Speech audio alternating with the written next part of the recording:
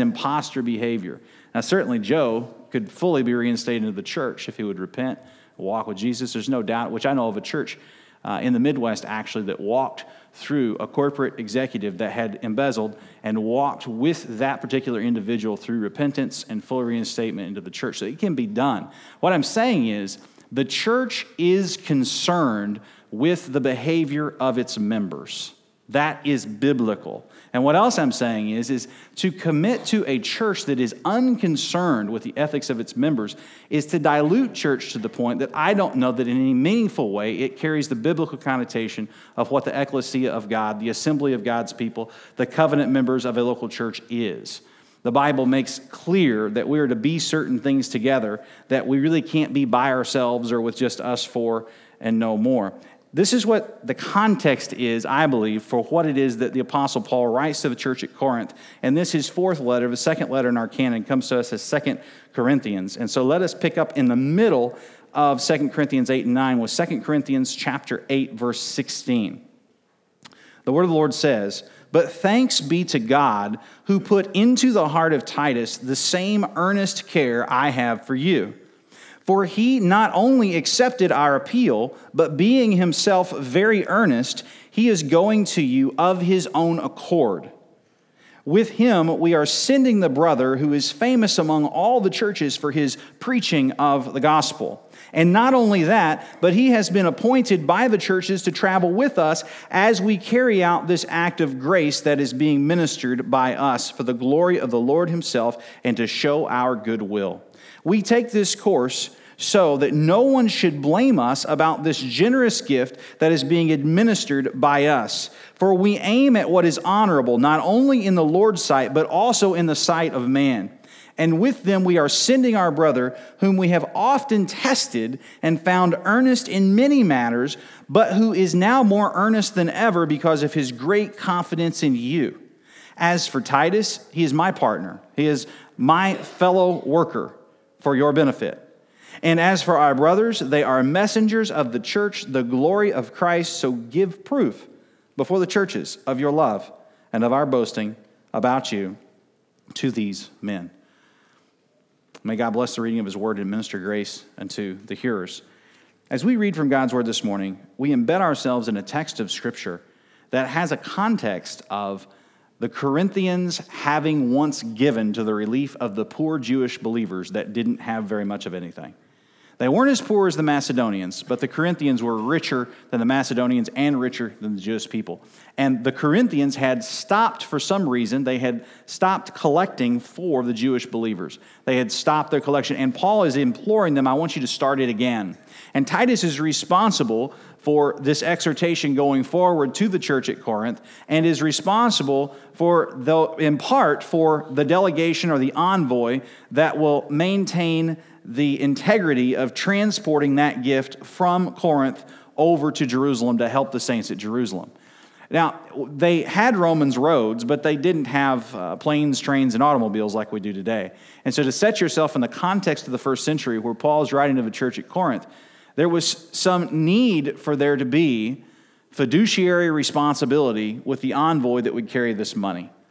The context of 2 Corinthians makes clear, if you were to read it cover to cover, that Paul has been maligned by some of the other folks in the region that claim to teach spiritual things. The people would call into question his ethics and what he was trying to do. And so Paul is saying, I'm above reproach. The Lord knows I'm above reproach, but I'm so concerned with what people understand me to be that I want to remove any kind of doubt about the integrity of the process of your giving reaching its determined destination, reaching where it's supposed to be. And so in short terms, it's fiduciary responsibility. That's what's going on here. And if you take the context of this, what he's telling to the Corinthians is Titus is going, and then there's an unnamed brother from the region, a brother preacher that's going with the envoy that's going to take the funds to Jerusalem. And so there's that part of the delegation or the committee or whatever you want to call this group. And then there's a third unnamed man as well. The second and third are unnamed. And he seems to also be from Paul's cadre of people. And the commentaries run wild on who these people might be. In short, we don't know. They're unknown brothers. The second and third brothers are unknown. But notice that one of them was very well known to them as a preacher of the gospel that they trusted, and another one they would have known and would have been somebody that had worked and had been tested, and as well as Titus, who obviously, there's a book named after Titus in the New Testament. He obviously is a person that was known to have integrity in his dealings. He had been tested, and he was an apostolic associate, an associate to the Apostle Paul, and he was carrying this letter, and he was the type of person that you could trust. And so it says here, if we look at this text, it says that there is fiduciary responsibility, at least it intimates that, by the way that this is handled. So let's consider the concept of integrity in giving today. And let's take it, as we're looking at this concept of integrity in giving today, let's take it on three different parts. The first, let's look at verses 16 and 17, and let's see the integrity of passion, the passion of individuals. Secondly, let's look at verses 18 through 21, and let's see the integrity in the process of giving. So passion and process. And then thirdly, let's look at verses 22 to 24, and let's look at the integrity in partnership with people in giving. So we see passion, process, and partnership. Verses 16 and 17, verses 18 through 21, and then verses 22 to 24. So let's take it on its parts today, shall we? Let's look at verses 16 and 17 afresh. They're short. I can read them again. Thanks be to God. So he's starting a new section in the letter. But thanks be to God. Could be grace be to God, charis, thanks be to God, who put into the heart of Titus. So did Titus put this into his own heart, or did God put it in his heart? God put it in his heart, didn't he? When we have good things in our heart, who put it there? God put it there. We don't put it there ourselves. We're wretched people, pervasively depraved. We need God's intervention in our lives. So thanks be to God, because God put in the heart of Titus this same loving concern, this earnest care, as it's described 3 times in this section. He is concerned earnestly, same as the Apostle Paul is concerned for the church at Corinth. Now you might ask yourself in reading this, what are they so concerned about? They're asking for money, aren't they? Shouldn't the concern be the other way around? Well, you'd have to have been here for last week's sermon and read the verses above it. What we find, just in summary from last week's sermon, is that mine and your giving patterns is an indicator of where our heart is. How we outflow the resources that God entrusts to us is an indicator of spiritual things. It's shorthand. Matthew 6:21 says that where your treasure is, there your heart will be also. And so we talked about this was last week's sermon. So I feel the need to sum that up briefly, because here it's under the waterline. It's there. Thanks be to God, because Titus's heart has the same kind of care for you that Paul has, in that he wants to talk about spiritual things, including all the grace gifts, including giving with them. It's not like it's a taboo subject. As a matter of fact, 2 Corinthians chapter 8, verse 1 says, we want you to know about the giving of the Macedonian churches. We want you to know. We want to be clear about their testimony. We want their testimony to reverberate in Corinth, because your giving patterns is important to your spiritual health. And so that's kind of an odd way to look at giving. Like, I thought people just begged for money and then they got it or not, and the person that gave it was a really good person. Actually, the Bible says in Acts 20:35 that it's more blessed to give than to receive. So if your concept of blessing is always receiving, it's always consumption, then you have a diminished view of blessing. You have an unbiblical view of blessing if you believe that always receiving is more blessed than ever giving. Now, sometimes, in fact, we do have to receive. We come on hard times, don't we? Sometimes we need a hand up. We need help. And the church there's plenty of biblical data about that. As a matter of fact, that's exactly what's going on to the relief to the saints in Jerusalem. They need monetary help. So it's not like somehow they're lesser Christians because they're receiving. It's just the concept is in the Bible that we should desire to be givers as Christ gave himself for us. In fact, 2 Corinthians chapter 8, verses 1 to 15 frames this whole subset about giving in this book by declaring Christ's life as an example. He says that Christ, in order to be incarnate, in order to take on flesh, he had to leave the richness of heaven in order to come down to the poverty of earth. Like, we are in poverty here, in every way compared to heaven, where there's no sin, where everybody knows about Christ's lordship, where everybody knows about the goodness of the Godhead, where things are right? We pray, thy kingdom come, thy will be done on earth as it is in heaven, because heaven's rich, right?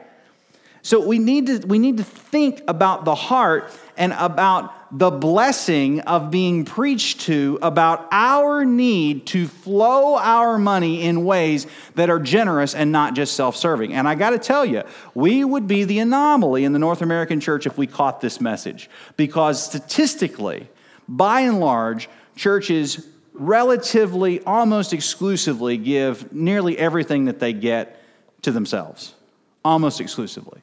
The idea of outflowing funds to help someone else or to be a part of something that's bigger than ourselves, it's a very spiritual concept. It's a very spiritual concept. And I'm pleased to pastor a church where there's a good number of people that understand that. And I understand that from Scripture that God did that in your heart like God did that in Titus's heart. Like you didn't do that for yourself. And so we have to always put on a humble hat when it comes to where our heart is with regard to giving.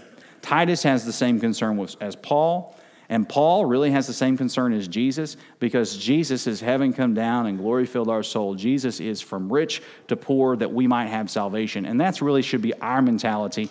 We want our hearts to be so laced with messages from God, from Scripture, and with biblical theology that when we look at what we have in our pocketbook, in our wallet, in our bank account, we say, God, how much of your work can I do with what you've given me? What can I do with this? And that's not so much a dollar amount as it is a heart. God loves a cheerful giver, but that's next week, talking about the cheerfulness of giving. This week is about the integrity of giving, and this first point in verses 16 and 17 is the integrity of your passion. Your passion for what Christ wants you to be passionate about. Look at verse 17. He not only, Titus that is, didn't just accept the apostles' appeal to have a heart for giving and to carry that message to the church at Corinth afresh and restart their generosity in giving, but being himself very earnest, he is going to you of his own accord. So it's not just that he accepted the appeal grudgingly, it's that he, of his own accord, he wants to go to them and further this messaging for the good of the Corinthian souls. Friends, to tie up this subpoint with a ribbon, you cannot be spiritually full of health if the concept of where your money flows is off the table when it comes to discussing spiritual things. Your finances is a huge indication of where your heart is. Like in the Bible, it's one of the only places, the Bible says in Jeremiah 17:9 that the heart is deceitful. So one of the only places we get like a real indicator test, like a test light in a car I talked about last week, one of the only places you get that kind of finitude about where your heart is from where your treasure is. Because where your treasure is, there your heart is also. It's one of the rare blessings of self-knowing that God gives us is taking an assessment of where our treasure is. And so the integrity of your passion, where is your heart? Take your place among the churches in the expression of love for the saints, and especially those who desperately need it. Take your place. Don't leave it to someone else. You should have a fear of missing out. It's a blessing to be able to be a part of giving. We have covenanted together as givers, and we need to finish in our giving. The Bible says that you are the light of the world in Matthew chapter 5. A city set on a hill cannot be hidden. Let your light shine before others so that they may see your good works and give glory to your Father who is in heaven. So there's a sense in which they should see, not your individual giving, like that's Matthew 6, to be in violation of a separate set of within the Sermon on the Mount where it says our giving should be done in secret. Surely, what you put in that plate today, you shouldn't be like, can I get 100? Can I get 200? Can I get 300? Can I get 400? Can I get 50? How about 455? Like it shouldn't be like, I'm the one that's got this and I've got, it's not like that.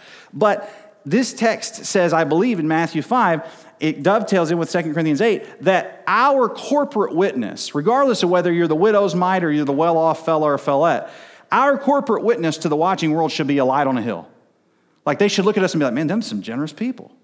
Man, I can't believe such a small number of people does all that. That should be, I think that's how you jive Matthew 5 and 6. Otherwise it would seem to go against one another. And so it says here, so that they may see your good works and give glory to your Father who is in heaven. That's citing Matthew chapter 5 in light of this text. And so, as I've said, the first point is we must exercise integrity in our passion. We must examine our passion, ask God to give us a passion for the things of which He is passionate about, and that is taking care of His people, and we are His means of doing so. It says in Proverbs chapter 3, verse 4, it talks about how what we do is done in the sight of men. It's right before Proverbs 3, 5, and 6, trust in the Lord with all your heart and lean not on your own understanding, and in all your ways acknowledge Him, and He'll make your path straight. Right before that is Proverbs 3, 4, and in summary, it says that we are to live in a way that we know people are watching, that they see us. That is precisely what's being picked up on. Literally, most scholars believe that this text is summarizing and citing indirectly Proverbs chapter 3, verse 4, that people are watching you. The integrity of the enterprise is important, and we're going to certify it with these respected brothers carrying your gifts to make sure it gets to where it goes. With fiduciary responsibility, he sends this delegation to ward off all suspicion that he's somehow using the collection to line his own pockets. The parallel to the Gentile envoys accompanying offerings to Jerusalem, Paul Barnett helps me with this, is Philo and Josephus. Philo reported the practice of sending envoys of the highest repute with the yearly offerings from the Jews that were scattered for the temple treasury. So there is this willingness, it appears, for at least on this teaching in 2 Corinthians 8, there's this willingness that we need to have as local churches to adapt common practices of fiduciary responsibility so long as those practices do not contradict the gospel of Jesus Christ. We should act with our funds in such a way that when the watching world looks at us, that they look at us and they say, I don't know if I agree with their mission or not, but man, they sure are above board. I mean, them people, they practice fiduciary responsibility. There's integrity in what we see. We see them as a city on a hill, as a light to the world. We see that their light is shining and their good works we can see it. And perhaps then in turn, in time, they will give glory to God. And there are verses in Romans and in Peter that indicate something that is similar. Second point is integrity of process. We aim at what is honorable, 2 Corinthians 8 says. We aim at what is honorable. Integrity of process. Look with me at verse 18 down through 21. With Titus, we are sending the brother who is famous among all the churches for his preaching of the gospel. So we might say this is a preacher of some note. He's known. I guess that's not evidently sinful. At least it doesn't call it out as such. I guess it can be an idol. But if you got a preacher that people recognize in the region as a faithful preacher, I don't know that it's a bad thing for a preacher to have some sense of fame with a little f, as long as he's lifting up Christ and you realize that you know he's not the big deal. I suppose it's okay. I don't know. I was reading this and thinking through that. Maybe I'm wrong. You can correct me over soup lunch if you want to today, if you think I'm wrong about that. But it appears to me reading this, they're sending a brother who's famous for the preaching of the gospel, and it doesn't seem to be a bad thing. Verse 19. And not only that, but he has been appointed or elected, semantic range of meaning for the word, elected by the churches to travel with us as we carry out this act of grace that is being ministered or administered or deaconed or served out, same word family, by us. So they're doing a diaconal type function here. And elders can do that, by the way, for the glory of the Lord himself and to show our goodwill. So there's a showing of their goodwill that they want people to see. Verse 20, so we take this course so that no one should blame us. So this is people watching. No one blames us about this generous gift, this liberal gift that's being administered or deaconed by us. And so this is their aim. This is the marrow of the second point about integrity of process. For we aim at what is honorable. We aim at what is honorable. That is our aim. We look at what's honorable. And so far as the world's fiduciary practices don't contravene the gospel, we're willing to do those things. Audits and reviews and reporting to the members, things like that. We do those things. We're willing to do those things in order that no one should legitimately be able to blame us, that we aim at what is honorable. And it says not only in the sight of the Lord, but particularly picking up on Proverbs here, as I said earlier, but also in the sight of men, verse 21 says. So not just in the sight of the Lord, but also in the sight of men. So this is a place where the popular wisdom of, I don't care what people say about me. I don't care. That dog won't hunt here. But the idea that we don't care what people say about us is hogwash to this. Like, we're supposed to care what they say at some level. Now, you can also fall in violation of Galatians 1, where it says very clearly, especially with regard to justification by faith alone, through grace alone, and Christ alone, you could say very, very clearly with regard to the gospel and the core of the gospel, that if I was still trying to please men, I wouldn't be a servant of God. So we can't be people pleasers at our core. But also the tension there in Scripture is right here. We can't just say, I don't care what them people think about me. We're supposed to live lives that are so exemplary, so filled with integrity, that when the watching world looks at us, that they want to praise the God that we praise. Like that's the warp and woof of the pulling the text together. So there's a kind of people-pleasing that is devilish, to be sure. But that's not what this text is addressing. It's addressing if you have a concept that you don't care what the world thinks of us, like you don't care about our witness, you need course correction. That is bad philosophy for the church, because this text tells us, at least if nothing else, we can take for sure that he's aiming to be honorable. He's aiming to be honorable. People would see honor when they see the practices of the church, and to be sure, mainly by the other church members, but also by the watching world. The inference is there in this text. And so Titus and the preacher brother and the earnest brother, if it's not known either, they're going to take these gifts to make sure they get to their destination. And the Apostle Paul is voluntarily taking on this practice of fiduciary responsibility that Philo at least says in his writings during the time of the early church that was common amongst the peoples in that region, to send an envoy to make sure that money gets where it's going and to make sure that fiduciary responsibility is practiced. So there's this process that people see that demands integrity. And these people had a say, the members did, in the process. It seems that they chose or elected this second brother, the one right underneath Titus in this text, the first unknown brother in this passage. They wanted this person to go with the envoy.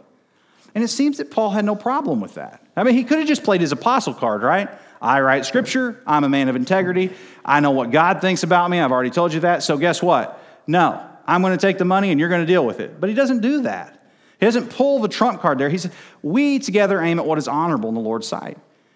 So he sees fiduciary responsibility as not an admission that he might somehow need to be checked himself or that he might be doing something wrong, but he sees it as an opportunity to develop the trust, to pull together the trust with the members of churches in different cities to be able to say, that is an honorable way of handling things, and our confidence has just gone from like 9 to 10 now. It's gone from here to there. So there's care taken along those lines to make sure that there is integrity in the process. And we've all known the damage, if we think hard, that has been done when fiduciary responsibility is not an important aspect to the life of an organization, let alone a church. Amen? And we've seen that. It's the news cycle. We've seen that. And we want to be the people that are exemplary. We aim at what is honorable. We want to be people that are exemplary in modeling that we have forethought in how we handle money. I mean, at the end of the service today, we're going to take up an offering. After I finish preaching and after the Lord's Supper, we're going to take up an offering, and there'll be 4 ushers that pass the plates, and then they're going to take that back.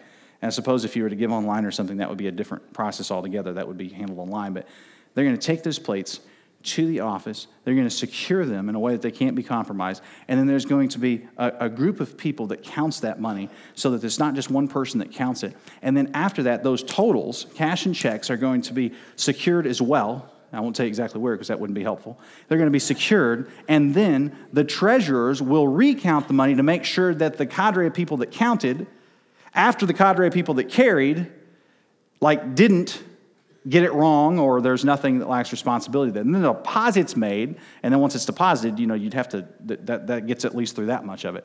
Now, is it totally impossible for a wolf to grab a 20 out of that plate between here and there? I guess it's theoretically it's possible theoretically. I mean, at some level, we're operating with some basic trust, right?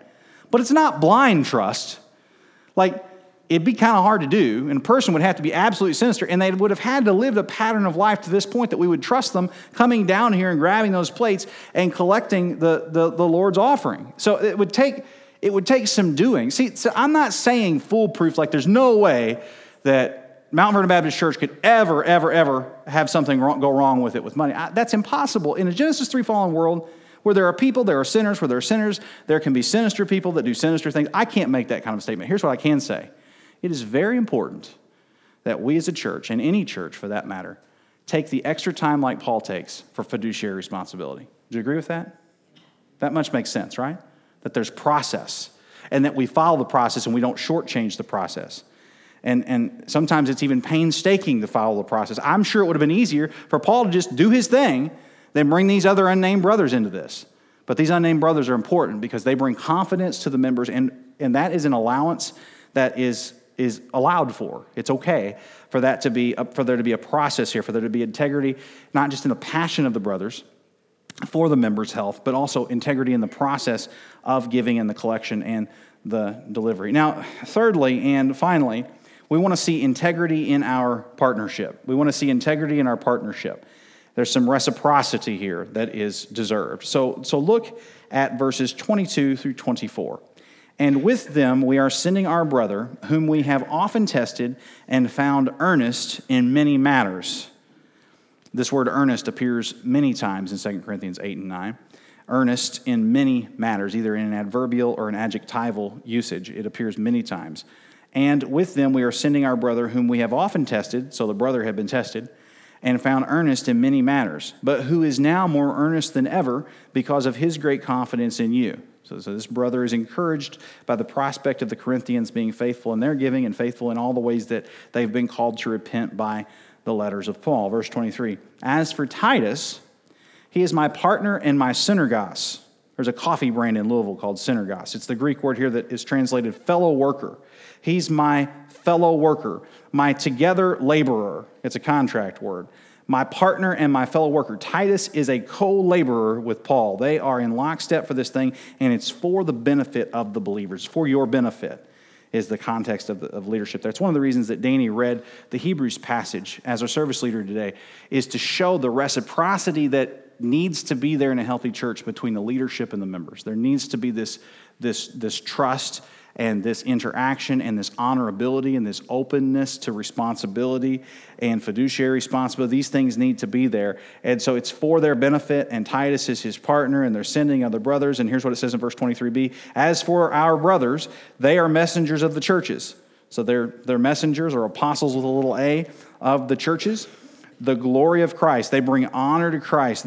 What they're doing in their deportment, their integrity, their ethics, their behavior matching what they say, their word matching their deed, they are bringing glory to Christ through that process. It's not just an unnecessary thing to have process, but here this partnership is built on the acceptance of a process and the passion of the brothers and sisters in the church for the things of Christ. So verse 24 kind of pulls it back into the exhortation of giving and the cheerful giving that's going to come next week. It says, so give proof before the churches of your love. Give proof. Give proof before the churches of your love and of our boasting about you to these men. Give proof of your partnership. Give proof that you're a fellow worker the same as we are. Give proof as we've bragged on you and had confidence in you. Give proof by being a generous giver, by being a person that can be described as having integrity in your passion and in your partnership for giving to meet ministry needs and to do the things that God has called us to do, that we have agreed upon to do. And he wants them to be encouraged by taking an account of the proof that other churches can see too of their love. They have been givers. He's asking them to be givers again. The Corinthian church was a fairly well-off church, we think. And he wants them to be encouraged that it is more blessed to give than to receive. He wants them to be encouraged that their deeds have matched their words. He wants them to be encouraged that they're a part of this thing. He wants them to be encouraged that their concerns have been heard. He wants them to be encouraged that a famous preacher from amongst their midst is going to be taking the mission trip to Jerusalem and carrying the funds. He wants them to be encouraged in these relations inter-church in the reason. All glory being to Christ alone. And so we kind of end today where we began. Our heart has an indicator switch, and it's our finances. Like we have an indicator of where our treasure is based on how we flow our finances.